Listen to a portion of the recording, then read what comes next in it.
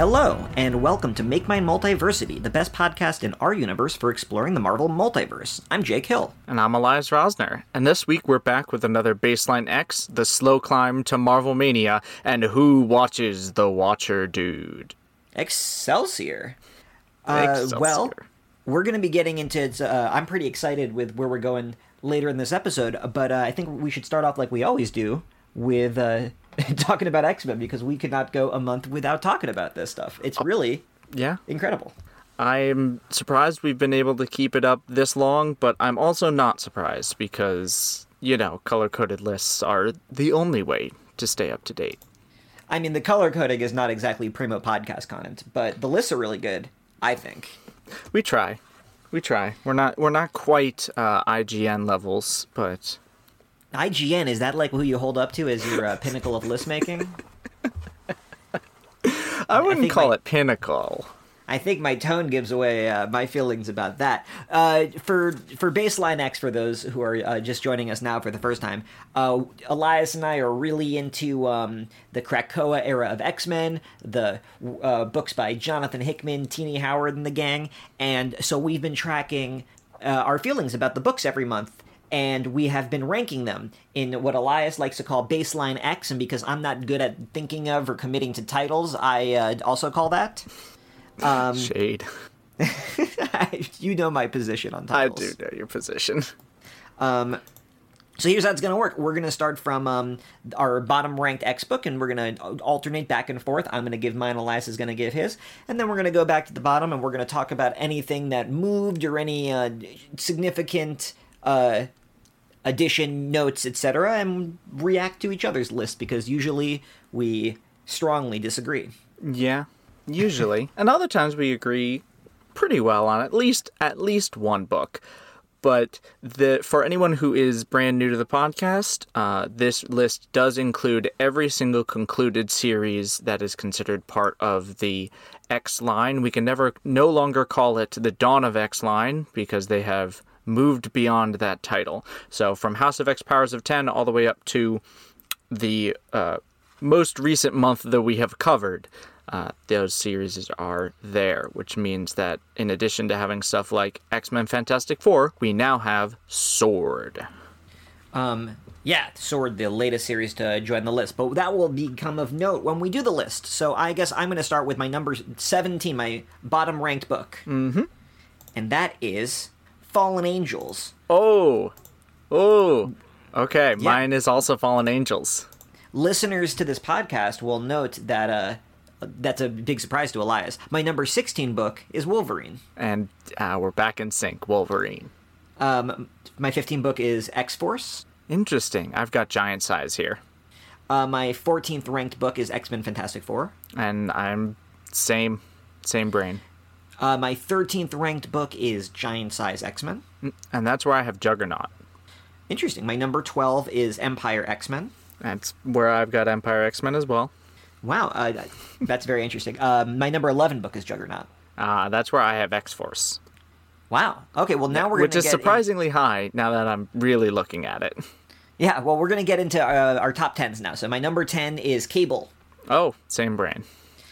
Here is a real heartbreaker for me. My number 9 this month is X Factor. Oh, what? Oh. Yeah, that's a huge departure from last month. We're going to have to get into that. My number 9 is New Mutants. New Mutants is my number 8. All right, and that's where I have Sword. Number 7 is where I have the X-Men, the series proper. I've got Excalibur at number 7. For me, Excalibur is at number 6. And that's where I've got Hellions, Helions, Hoolians.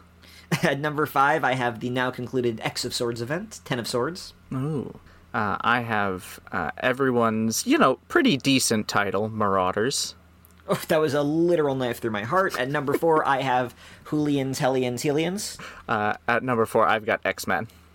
At number 3, I have SWORD, Sword.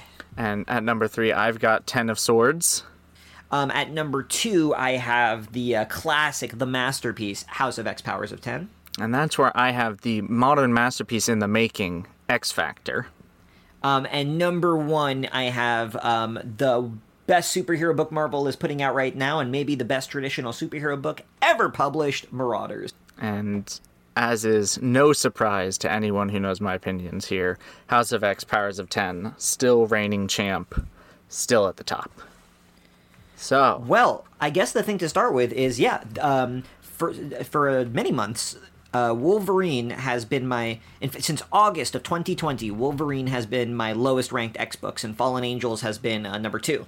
But this month, Wolverine clawed itself to second worst. It's such a high peak. This is for 2 reasons. One is I had a friend read Fallen Angels recently, and I was doing my shtick where I kind of defend Fallen Angels because they hadn't read it yet. Mm-hmm. And, it was a reminder of how bad that book was, even though I try to remember some good things. And this month's Wolverine, there were some moments that I kind of enjoyed. The most recent issue, Gabby Kinney showed up, and she and her brother Dokken got to menace Omega Red. That was fine. Yeah. I mean, that was my feeling about this 350th issue. It was fine, but that's also why it fell back down for me. It was higher because I really enjoyed the Ten of Swords chapters, but this one, it didn't feel particularly momentous, and a lot more of the same, and I mean, it's serviceable. It's a serviceable book, but it's not reaching for anything, and this was, I think, the first issue of Wolverine that felt like it belonged in the Krakoa era, but even there, I'm like, this is an issue of X-Force. Yeah, some of it took place on Krakoa, and those were the parts that I liked. Why is there a suburban schlub character named, Jeff Bannister or something? I don't know. Oh, he was introduced earlier. I think he's an X-Force character. Around. But just, why is this a character that needs to be in this book? Yeah, why does Wolverine have to keep checking in with this guy?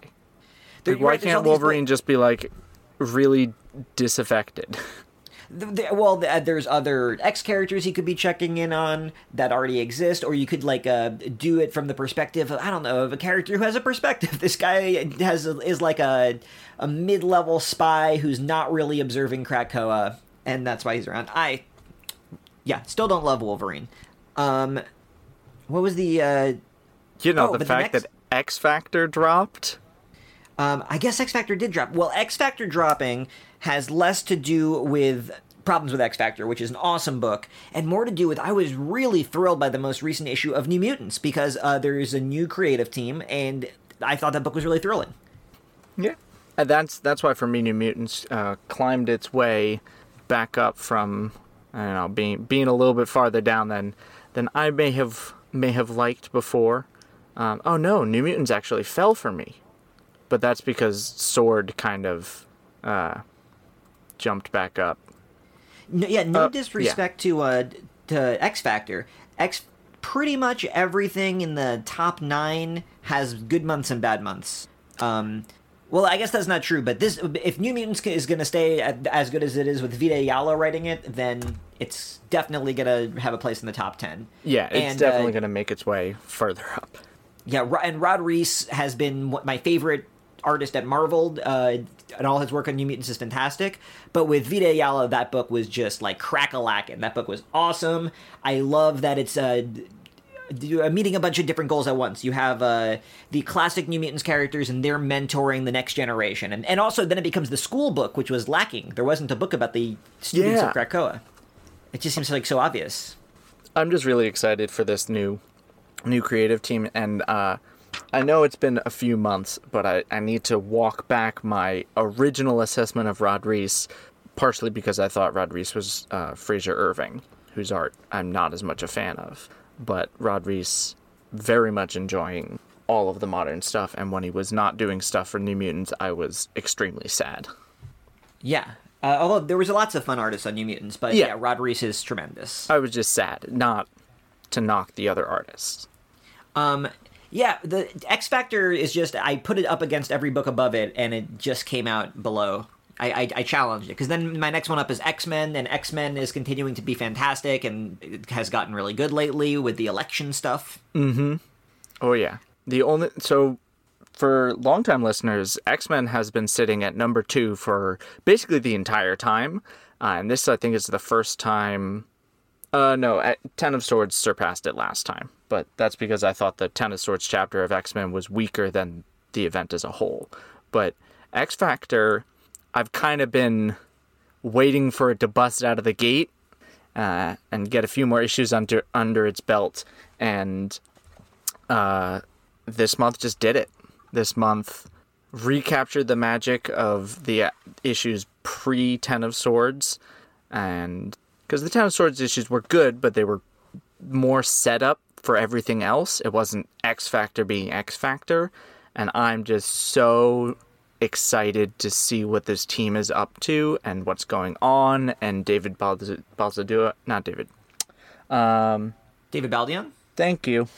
I was mixing Jan Bazaldua and Baldion.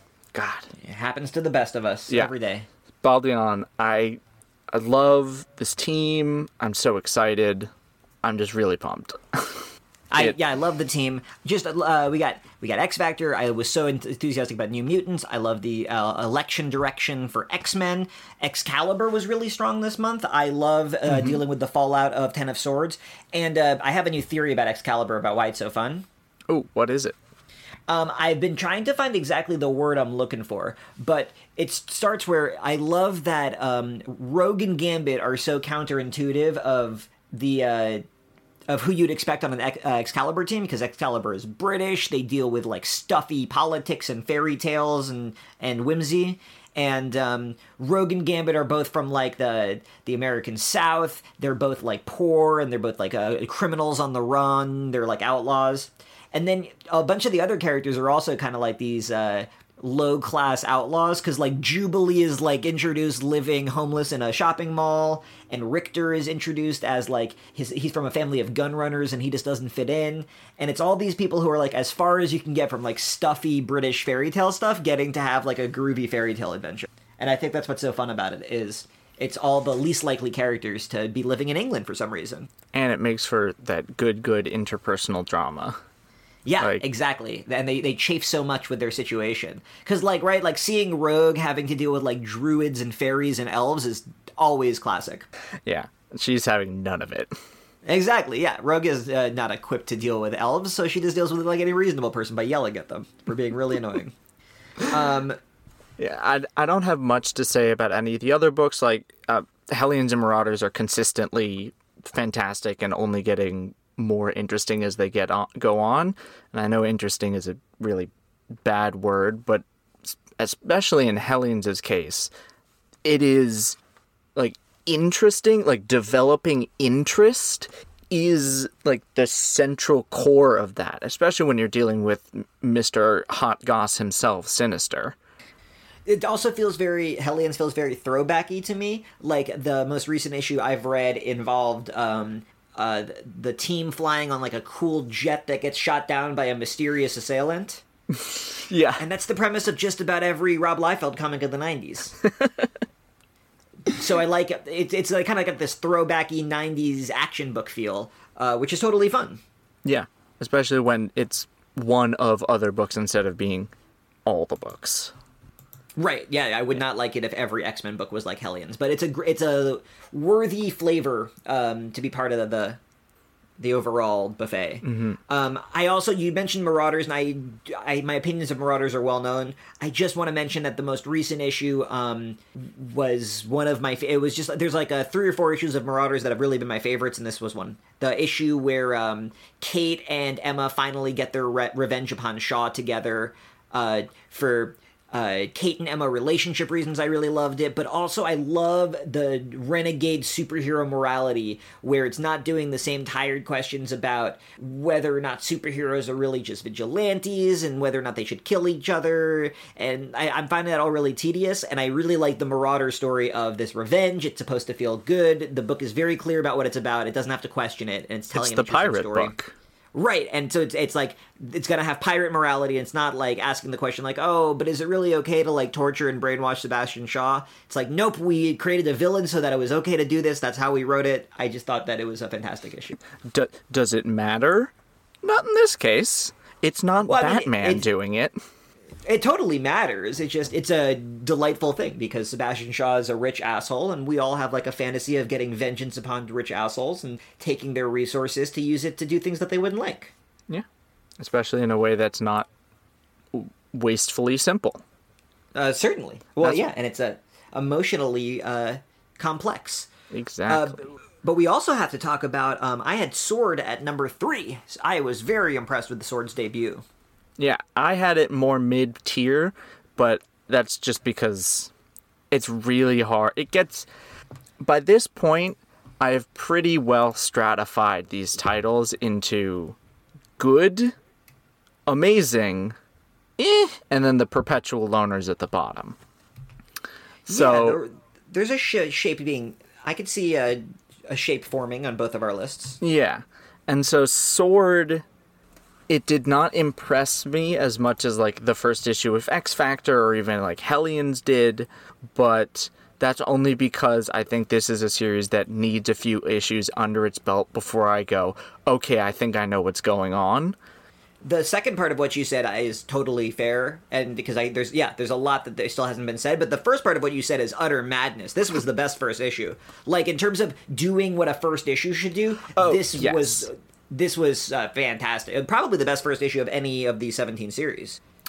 X-Men had a really good first issue. Marauders had quite a good first issue, but it didn't really pick up until the second issue. But, like, what else even... House of X had a really good first issue. Yeah, you can't really argue that House of X had a bad first issue. No, that's true. But, like, I think Sword comes maybe one of the closest to House of X. Yeah. Of a really good first issue. Yeah, it had so many characters to introduce and so many big concepts, but, like, it really took you to each corner of what the book is going to touch upon, and you're confident that it's going to get the room it needs to tell this story. Oh, yeah. Right? I don't think it's going to get canceled at this point. You don't think Sword's going to get canceled? I'm sure that they are like, we're going to do it for 12 to 18 issues, and we're going to, like, feel it out, and we'll check back in a year. I'm sure that it was pitched like something like that, but Ewing has a version of the story for different lengths, is what I'm saying. Yeah, I think a lot of his titles, they all have that, which is good. It means we'll get either a good short story, a good long story, or a good medium-sized story. Right, but... He likes going in knowing the length of the story he's going to tell, and he's going to write it to that. I also, just if we're like getting excited about obscure X characters, the ones who I entered that issue excited about were not the ones who I left being excited about. Ooh, really? Yeah, like I went in there really excited about Manifold. Yeah. But he didn't have a lot to do in that first issue. Not really. But I didn't go in that first issue excited about WizKid or Fabian Cortez, and I was delighted by both of them. And I really love Frenzy's role. I was very excited about the role Frenzy's going to be playing as the new diplomat of Earth. Yeah, that is exciting. I think my head's still reeling from whatever happened near the end, because I was getting serious Secret Wars S.H.I.E.L.D. flashbacks. Hickman's own Ultimates, not Hickman's, Ewing's own Ultimates. Yeah, I still haven't read that. Oh, yeah, this is exactly, in Ultimates, they're constantly, like, doing heists on forces of the universe and stuff. Oh, boy. Yeah, good stuff. Good stuff. But I like that there's that element of the book, but that's not all that there is, because there's also just, like, space opera stuff, and there's mutant politics stuff, and there's interpersonal stuff. It feels like Star Trek is what it feels like. There's even the color-coded department uniforms. Yeah, it's the space book. We didn't have a space book. New Mutants tried to be the space book, but then Brisson dragged it back down to Earth. Well, but Marvel never really has, like, a Star Trek kind of book. There's no Marvel organization that's like a federation where there's a ship and ranks and everybody knows their different roles in the organization, and it's about, and it's like an office drama where everyone's trying to do their job really well. Right? There's no... Because Guardians is, like, pirates, and then what, like, Nova is cops... You don't really get a spaceship book. And Nova's never been like a detective. It's always been like procedural. Yeah, that's true. Nova's more like a beat cop. And then you've got Thor, which is Marvel Cosmic, but that's its own beast. Right, there's never a book where like Thor is the captain and then like Fandral is the morale officer. They definitely used to have Micronauts. Micronauts might have been the closest. Yeah, Micronauts is close. I don't think Marvel owns Micronauts anymore. No, they lost that license because Hasbro. Same thing with ROM. Yeah, I think IDW's published. But Micronaut characters created for the series by Bill Mantlo I think, are Yes. owned by Marvel. One of those characters is Bug, who was prominently on the early Guardians of the Galaxy comics before the movie. Huh. I'm Interesting. guessing there was a movie rights problem, is why we never saw him. Or they really wanted to focus on whatever Team Gunn picked. And that's also definitely just he could have picked Bug, and furthermore, the first time the Guardians movie team appears in the comics, like clearly inspired by the movie with the new costumes and the red leather jackets and stuff. I shouldn't have gotten Was- you started on this. Yeah, just what do you even bother, Elias? Was a 2012 comic called Avengers Assemble. It was also written to be a tie-in to the movie, which was in theaters at that time. It was written by Bendis. It was like this big thing, and they're like, Thanos is coming back. It's the Avengers from the movie. But the very first thing they do is they team up with what will be James Gunn's Guardians, but Bug is there, making me believe that in the earliest drafts of that script, Bug was going to be on the team, and they replaced him. Oh. He fights Thanos. It's really bad. Then Kelly Sue DeConnick takes over, and it becomes excellent, and it's totally forgotten. Underrated comic. Sword is really good. And that's my baseline X.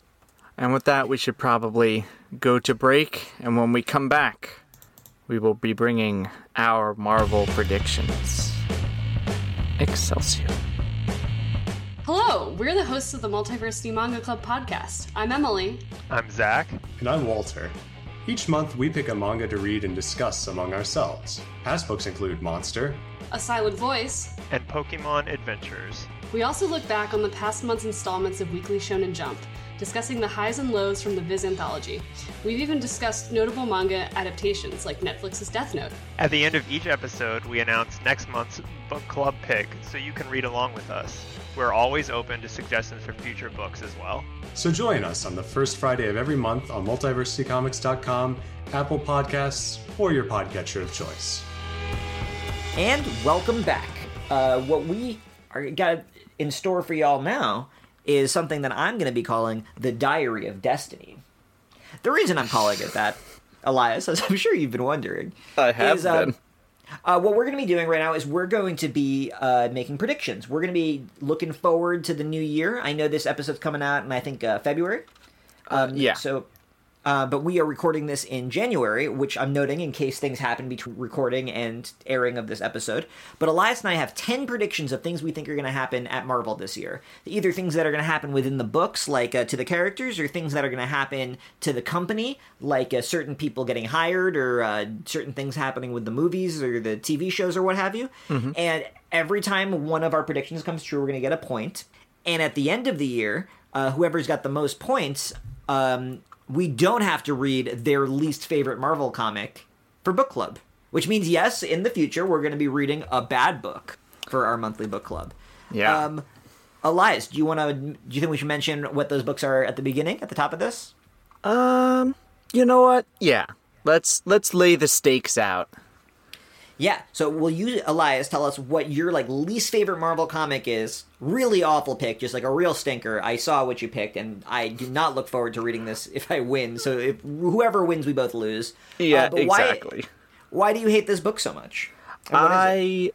So I picked Age of Ultron, the event, which Terrible. I walked into this event knowing nothing about it, just going, oh, it's a Marvel event. I'm sure it'll be fine. 10 issues later, and I regretted every second of it. And all these years later, even still, I remember that. And while there may be worse Marvel books out there, and there may be worse Marvel books I have read, this is not a book I would ever want to go back to. So I had to pick it. Well, I hope I win, Elias, because I promise you that if we win it, I will make you hate that book even more with secret behind-the-scenes things I know about how poorly planned it was and how creatively bankrupt. Oh, wow. However, if you win and I lose, the book I have selected is a famously terrible comic, which I actually think fewer and fewer people are going to be returning to in the future because of how markedly offensive it is, and that is a book called Ultimatum, written by Jeff Loeb and drawn by some jerk, I'm sure. Who even drew that? Ultimatum is terrible. I'm gonna feel really bad. It's gonna be somebody who is David Finch. Never mind. I was gonna say, I'm like, it's one of the people Jeff Johns has recently worked with over at DC's Black Label.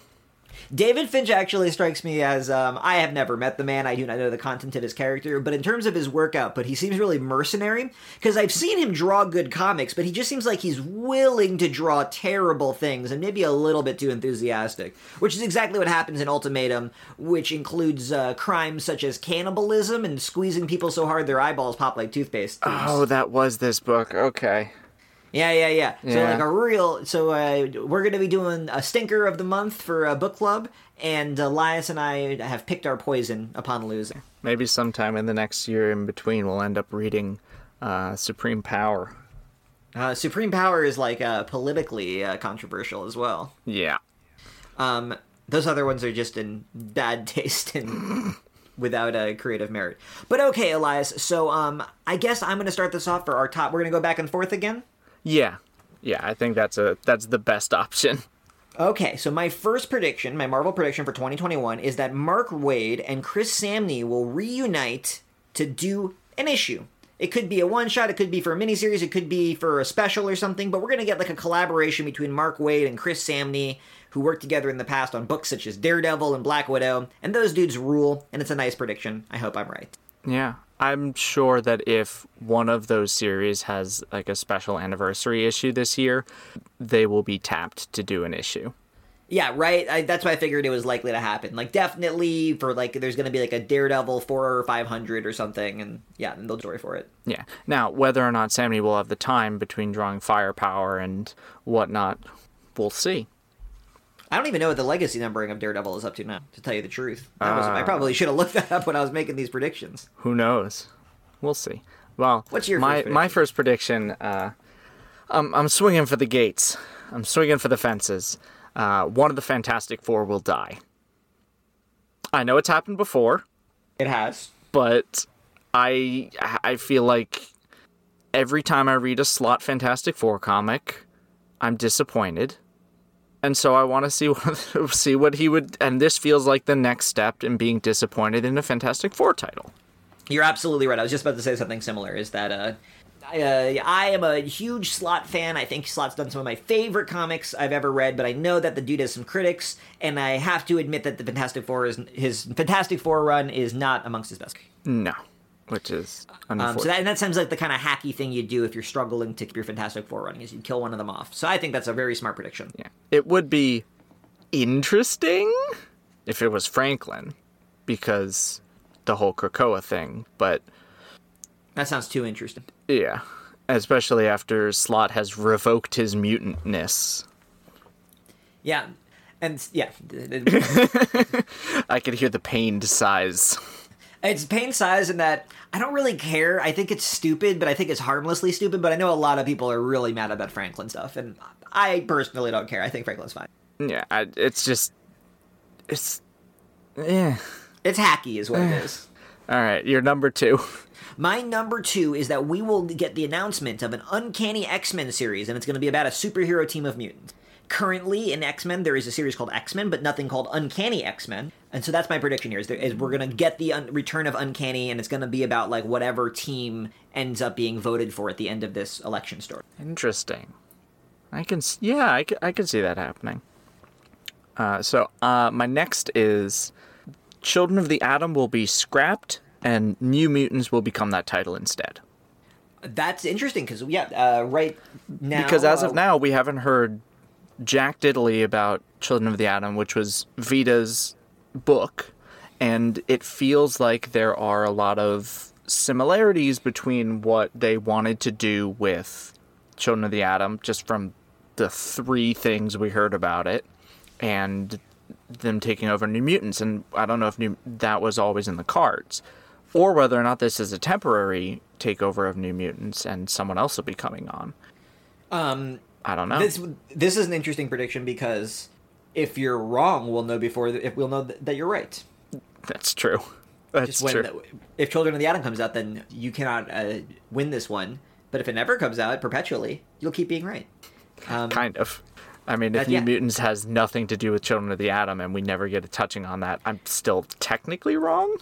Well, the book gets canceled, but it thematically seems like I think we can make an argument on your behalf. We'll see if it even matters. Yeah. All right, my third prediction is that Marvel superheroes will team up with a real-life person for an out-of-continuity adventure. I don't know who this person is, but just I think 2021 strikes me as the kind of year we're going to do like I don't know, superheroes team up with an athlete or a comedian or a politician or Dr. Fauci. I don't know who. They're going to tell people to vaccinate. Just like, you know the kind of shit I'm talking about. Well, I mean, if good old Ike allows it. Well, the corporate structure of Marvel is quite complex, but I guess I also I was thinking in good faith, but you could also have them team up with it could just be like a corporate thing, like they just teamed up with Thor teams up with Chris Hemsworth for a comic that would fulfill this. You could have it just be like I don't know, Spider-Man meets BTS. I know they're Peter doing Parker and BTS. Doesn't that sound great? I guess Miles Morales and BTS sounds more likely. Miles strikes me as a real BTS kid. but the comedic potential of Peter Parker as a K-pop stan. Yeah, Peter would be really rude. He would just push everybody's buttons, and BTS would be really chill about it. I'm sure they're lovely gentlemen. Anyway, that's my pitch for what should go down, but it doesn't have to be BTS. I guess if it's BTS, I can get bonus points. Okay. I will, you know, if it's BTS, you get 2 points. If it is, in fact, Peter Parker and BTS, you get 3. If you say so. I'm going to put that in my notes. Please do. Please do, because I really want to see this happen. I will gladly lose if those points put you over. All right. So my third prediction. Yeah, what's your third prediction? Just give me... I need to compose myself. I know how BTS really gets you going.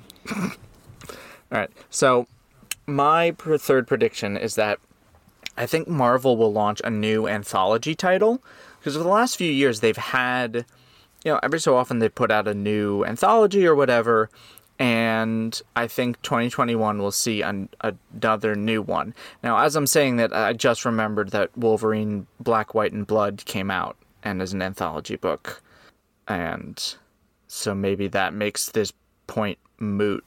And this one seems a little too obvious to me, but I think we can make it more specific. Like, what sort of there's like I was thinking something more like Marvel Comics Presents.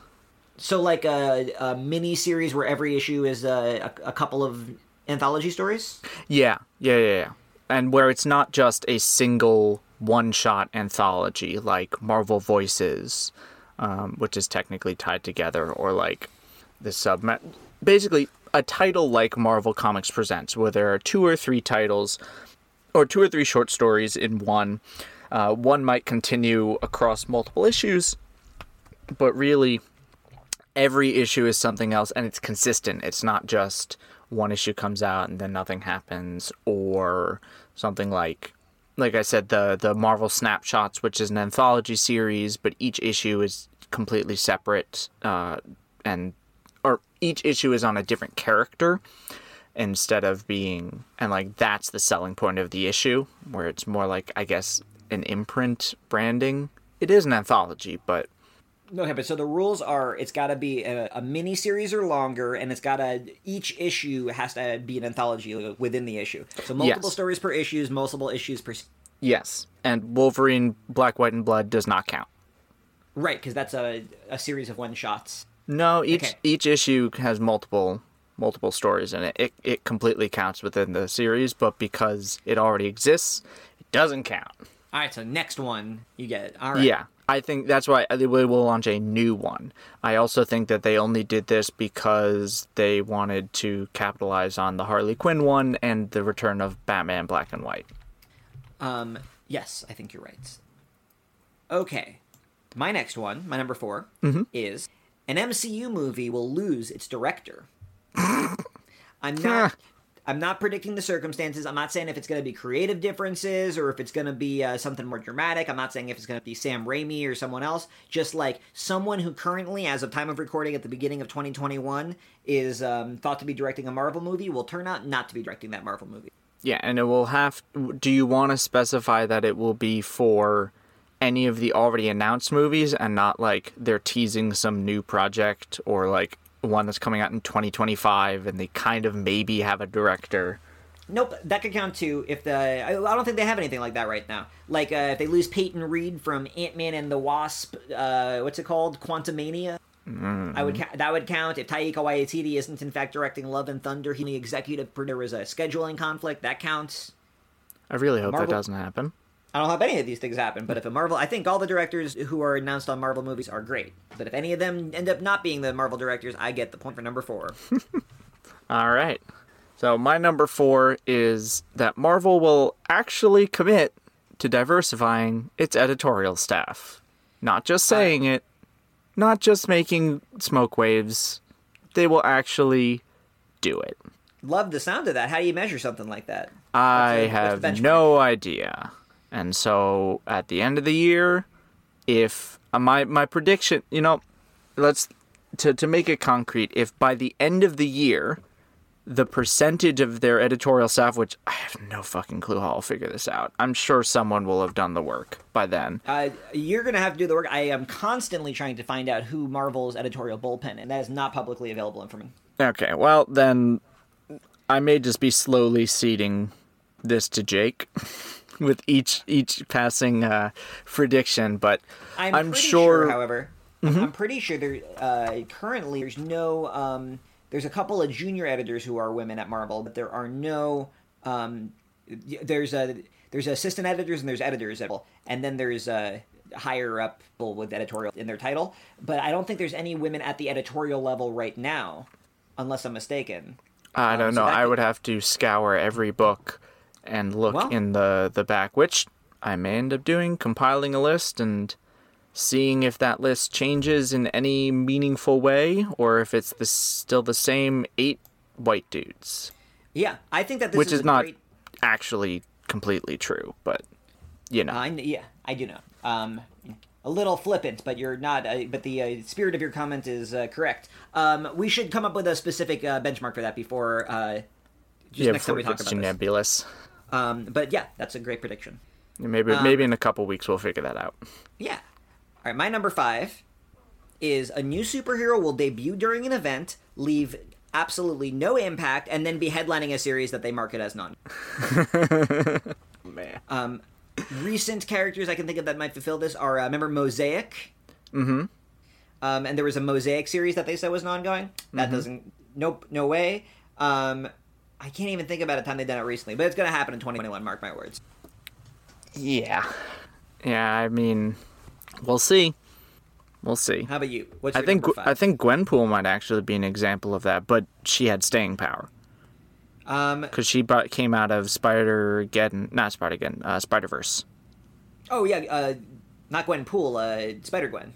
Both Gwenpool and Spider-Gwen. Oh no, Gwenpool came about because of Spider-Gwen, because there was all those covers which were celebrating Gwen Stacy. Yeah. And that one stuck. Yeah, which is a hilarious origin for a character. What's your number 5, Elias? Marvel PR will put its foot in its mouth over a creative decision. So think, no, Captain America isn't brainwashed when he's a Hydra agent. This is totally Captain America. Yeah, miraculously, they haven't really had a major one. I mean, they've definitely had books that are arguably offensive or problematic in different ways, but they haven't had, like, a endless cycle of PR detonation like there were. Yeah, so I've got a feeling that 2021 is going to be the year that they royally screw something up. And we will hear about it. I think that sounds likely. My next one, and you'll have to tell me... I mean, I will explain this regardless, but tell me if I need to explain what this means to you. But Stephen Wacker will take on a new role with Disney+. Huh. Remember Okay. Stephen Wacker? The name is really familiar. Stephen Wacker was an editor at Marvel around 2012 or nearabouts. Yeah. A very exciting editor who was involved in Kelly Sue DeConnick's run on Captain Marvel and Matt Fraction's run on Hawkeye. And he definitely had a lot to do with Marvel becoming what it did in the early 2000s and the types of he was behind a lot of the exciting books, along with Sana Amanat, who was another editor. Mm-hmm. But Wacker left to take a job with Marvel TV. Now, I haven't... I'm not friends with Stephen Wacker or anything. Currently, his title, according to his Twitter bio, is Vice President, Head of Content, Marvel New Media. God, I hate those corporate titles. Yeah, don't know what that means, but I do know that he has been sort of involved in Marvel's cartoon output for whatever. I don't know what that looks like on the day-to-day, but that's been what he's been involved with since he left comics and went to the section of things.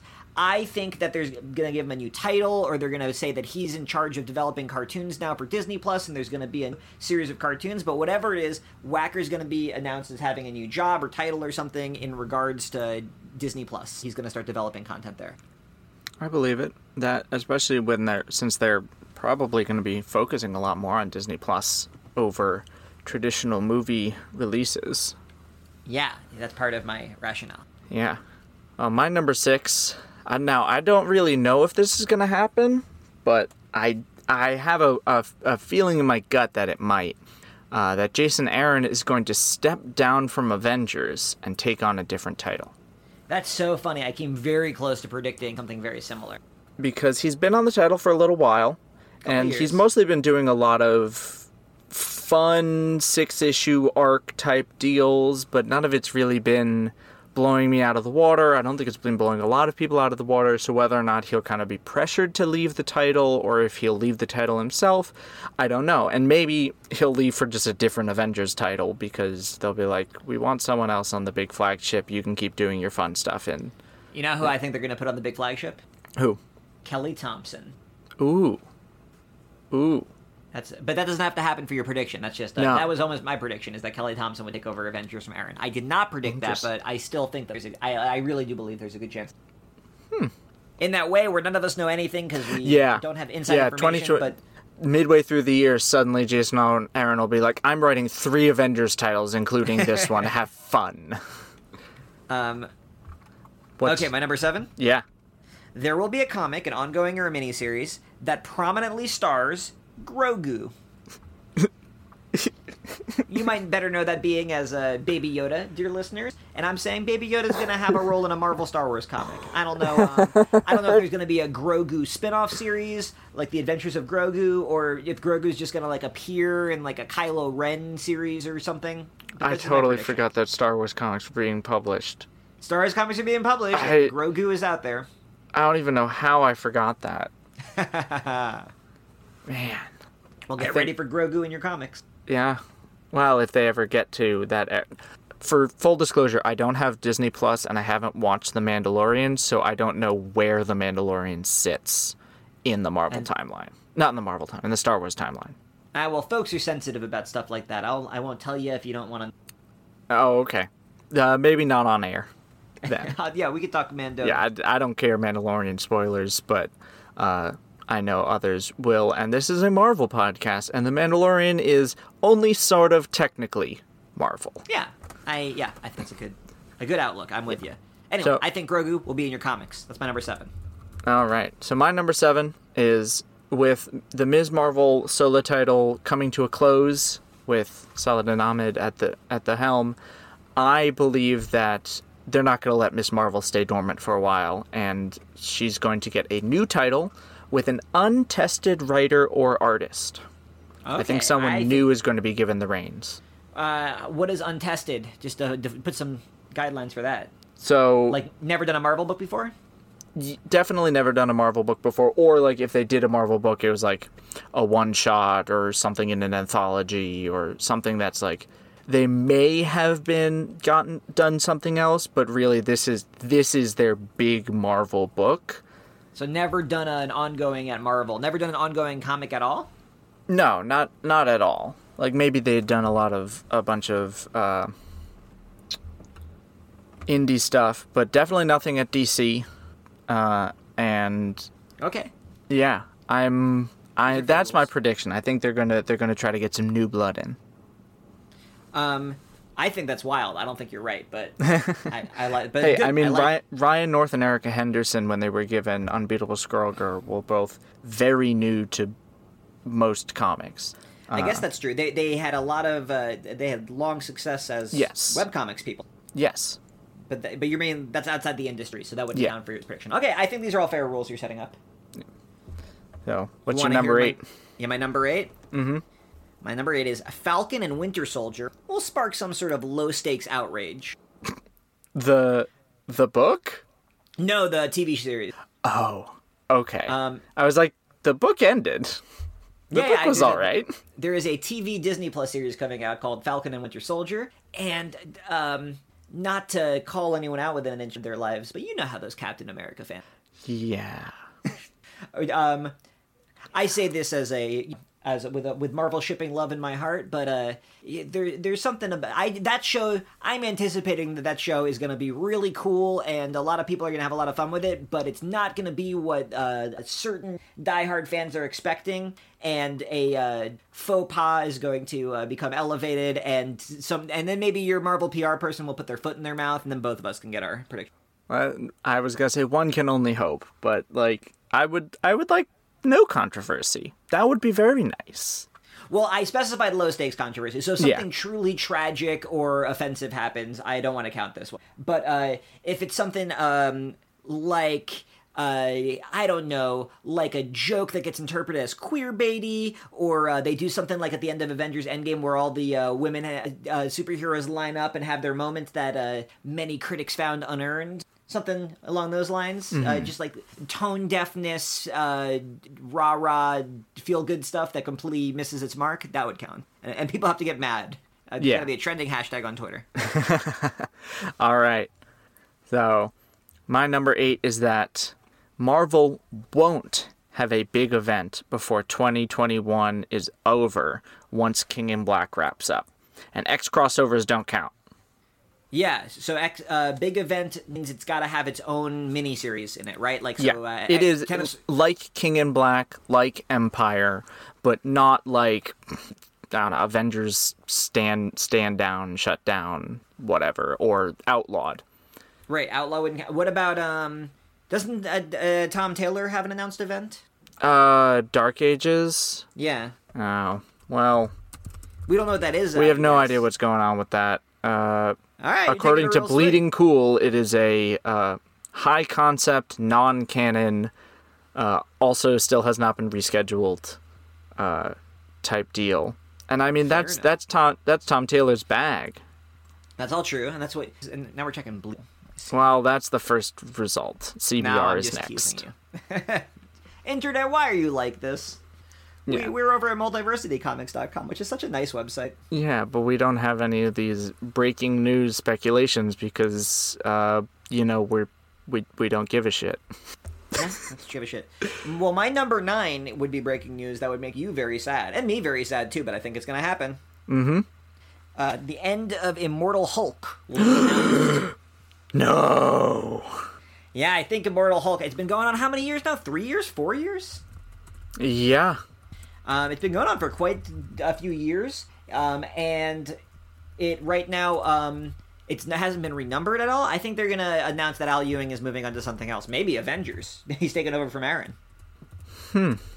But I think he's been on Immortal Hulk for a long time. I don't know that the last issue is gonna come out in 2021, but the end will be announced. Oh, okay. So you think that they'll be like issue 50 is the last issue, or whatever. Or they'll say it's issue 75 and they'll announce this next fall and it'll be like a big 6-month lead up or whatever. But if they announce it in 2021, I get it. All right. Okay. I hope you're wrong. I hope you're very wrong. I think he has long-term plans. I hope you're right. I hope I'm wrong. But no matter, what's your number 9? So my number 9 is that Outlawed will be quietly forgotten and never addressed again. Because as of right now, Ms. Marvel is ending, and so there's no more Outlawed stuff dealing with that.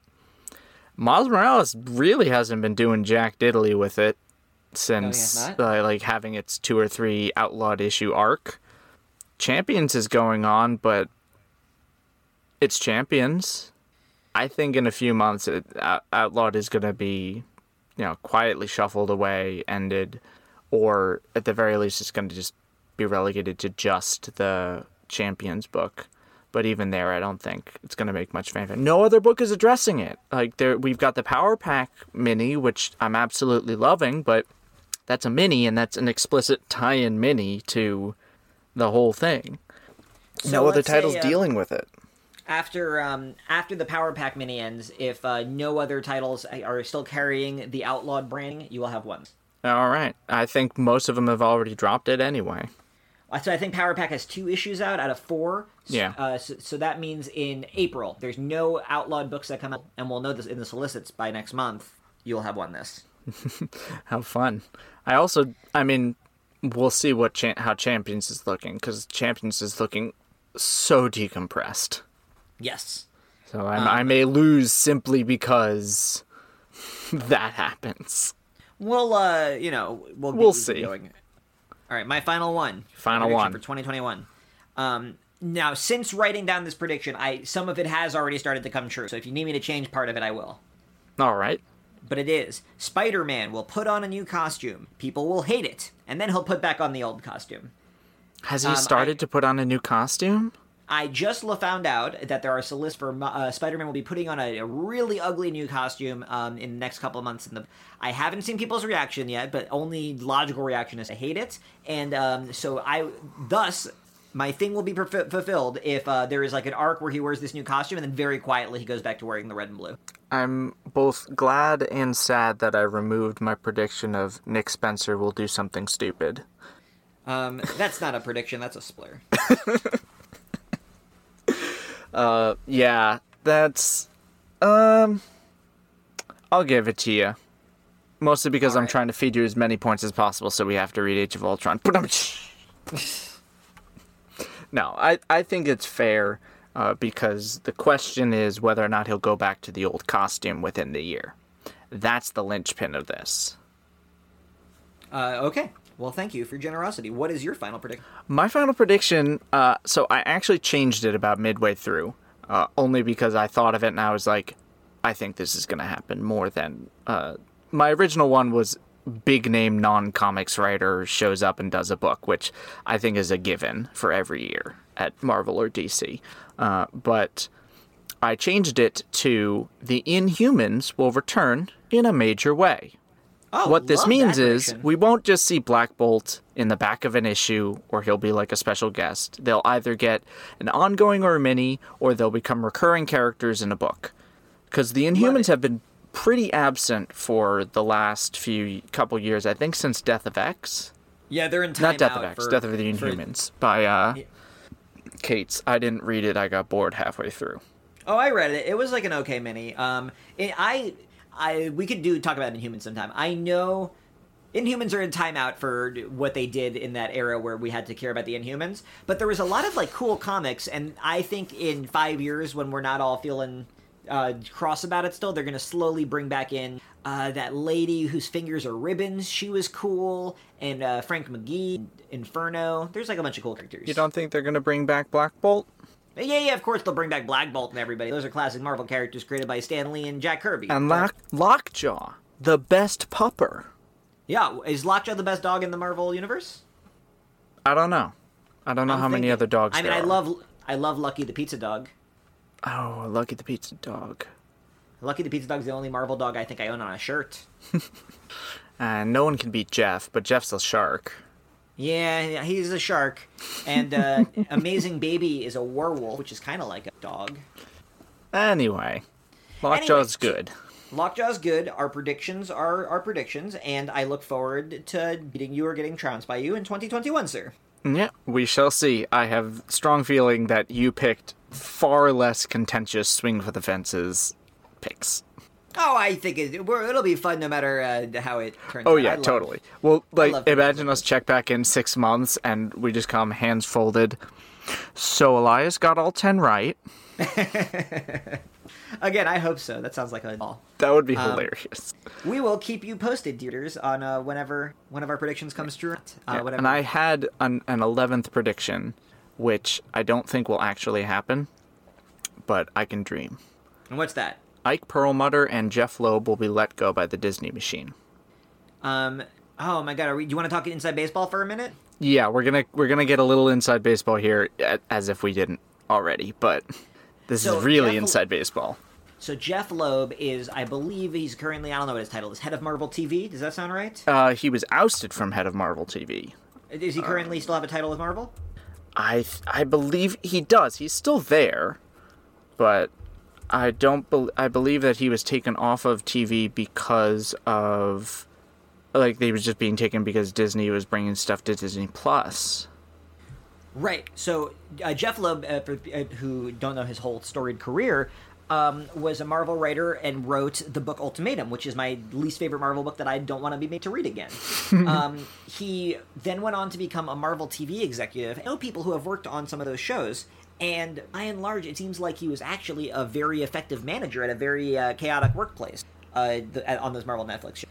But I know the allegations of racism were... if not shocking, so disturbing, and Marvel has scaled back his involvement. My point being, Jeff Loeb is like a really tortured, complex man who I would really love to see quietly into retirement. That guy does not need to be determining the course of the Marvel company, yeah, in my opinion. I think his time has come, and it is... if they didn't release him after those allegations came out for, ethical reasons, then commercial financial reasons being he's probably the reason Iron Fist was so terrible. There's a lot of reasons why Iron Fist was probably terrible. Scott Buck doesn't seem like a great maker of TV shows, in my experience. But Jeff Loeb definitely didn't help. Or why the future seasons of Daredevil were not as good. But that's also trying to ascribe all the problems of something to one person, which is... Yeah, and I don't think his personal racism was actually, very impactful on the creative direction of all of those shows. That's what I'm saying. Probably on some of those shows. But I think it was impactful in who got hired, for example, and that's heinous. That's, that's way more important on, what script decisions got made. People's jobs were at stake. That's the best reason to lose your recording it over other people. Yeah. And then we've got the person who probably is less likely to be leaving. Well, Perlmutter, I don't think anyone truly understands the, depths of his legal entanglements. It's so complicated. It involves old contracts that were done in, shady, cocaine-fueled ways in the early 90s. Did he take over during the bankruptcy? I need to go consult my copy of Marvel the Untold, but no, I believe he took over shortly before the bankruptcy, and his excesses were part of its cause. Oh, because he was the co-owner of Toy Biz. Yes, and I believe he bought it out. Yeah, but Perlmutter is a famously odious force in the Marvel and Disney companies, and is deeply entangled. I mean, I don't know. They would have to buy him out at this point and to excise him. And there's just no good solution. Either he's going to be making a salary for the rest of his life, or he's going to be given a golden parachute as much as the salary he would have in his life. Yeah, pretty much. And that's kind of dour, but that's two bad people who work for the Marvel company, who Elias and I have hopes that maybe things will look different. But we don't want to end on that dour note, right? Correct. And on a different note. And that's why I said it here and not in however many minutes. Yeah, we got one last segment for you guys today. Yeah. It's time. Ring the bell. Break out the... I was going for a boxing reference because that's not wrestling. But title... What are they called? The round numbers. The round numbers? 1, 2, 3. You hear the bell. They come in. Oh. I don't know that there's I'm not a boxing person. I'm a wrestling fan. Anyways, other wrestling terms. It's time for the inaugural Marvel Heavyweight Championship of the World TM. This one's not inaugural. The inaugural one was the first one we did. I mean, this year is the inaugural. Well, this 12-month period. Well, my champion started off as Daredevil, and Daredevil was a long reigning champion. But last month... Was it last month? Yeah, it was last time. Last month, Daredevil was... or in the last episode, Daredevil was finally unseated by me. Has that unseating remained? Daredevil is not, again, my champion, if that's what you're asking. It is. What are the No, deets? so... right. I was just reminding myself. So last month, Shang-Chi took over. So then it's not Shang-Chi again. Yeah, and Shang-Chi did not hold the title for more than a short reign, because Shang-Chi has been unseated by Power Pack, which I'm now realizing, looking back at our notes, was your last month pick, actually. It was. Power Pack number 1 was a delight and just such a surprise, and Power Pack number 2 was just as good, and that series is amazing. So, after much deliberation, and even though I have yet to read that second issue, I still have Power Pack. Everything that I read this month, even though I adored X Factor, Power Pack number 1 stuck with it, and I just could not forget it. That's amazing. This is the first time this has ever happened. It's both of us have the same champion at the same time. Yeah. Power and this Pack is probably is 2 the belts. first time that I think I've actually had 2 months be the same, because I think I always flip-flopped, even though a lot of them were Immortal Hulk, to the Immortal Hulk one-shots. Yeah, that's incredible. So Power Pack, this is a huge victory for Power Pack, and probably one of the most storied champions that's going to happen in our burgeoning league of Marvel books. But I love this feeling where Power Pack, I've read old Power Pack comics, and some of them are really fun, but I wasn't like, where's Power Pack? Power Pack is an important brand to Marvel. And then the series is so good, I'm like, why is there ever a second when they're not publishing more issues of Power Pack? Yeah. I love the sibling dynamics. I love that they're lying to their parents and have to have secret identities and make up excuses of why they have to keep ducking out and fighting villains. I love that it's like a hilarious Ryan North book where he does... You haven't read the second issue yet, but there's a whole part where he has to explain how power plants work, and there's all these hilarious diagrams that are like legitimately educational. And then Nico Leon is the artist and just amazing work. Power Pack is truly a champion among champions.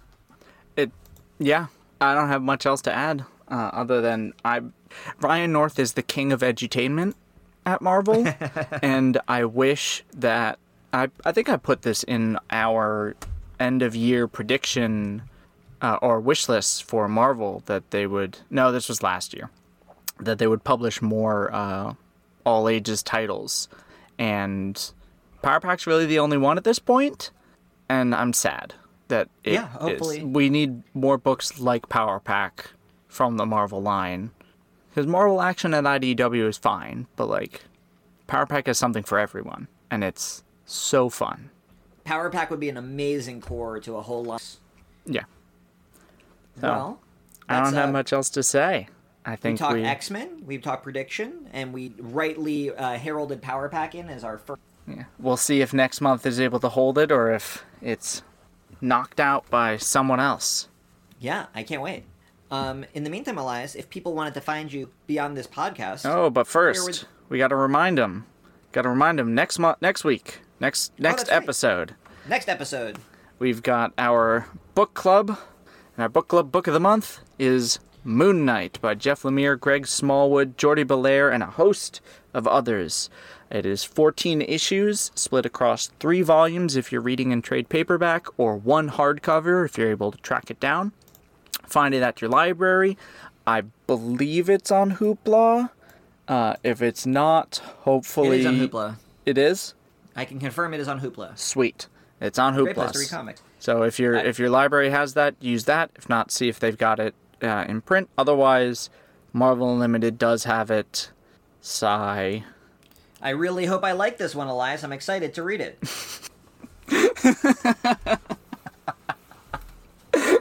I'm sorry, that just sounded so canned. I don't know what you're talking about. When I read that book, I'm sure I'll react very strongly to it. So where can they find you on the larger interwebs, Jake?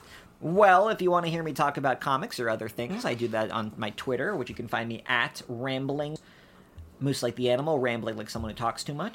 And I'm a contributor to multiversitycomics.com. It's a pretty great website, and I write a monthly X-Men column there called Multiversity. Hell yeah. Yeah, I'm a fan as well, Elias. Thank you for the boost. If people wanted to find you, where might they do that? They could find me on Twitter at Quetzalish. That's Quetzelish. I'm only slightly wishy-washy, and that name is only slightly too salted. And they can find me writing over here at multiversitycomics.com as well. And I believe at this point I will be a couple episodes into Riverdale, my continued coverage, and so maybe I'll finally find out what happened on these damn VHS tapes. But that's going to be most of my year. I'll also finally, I may have only one more week, but I'll be done with Tower of God, which, oh, this has been an ordeal. Can't wait to read about it. I can't wait to write it. Oh, that's about all it. right. Thank you all for coming. Friends. We will see you in a couple weeks. See you on the flip-flop, folks.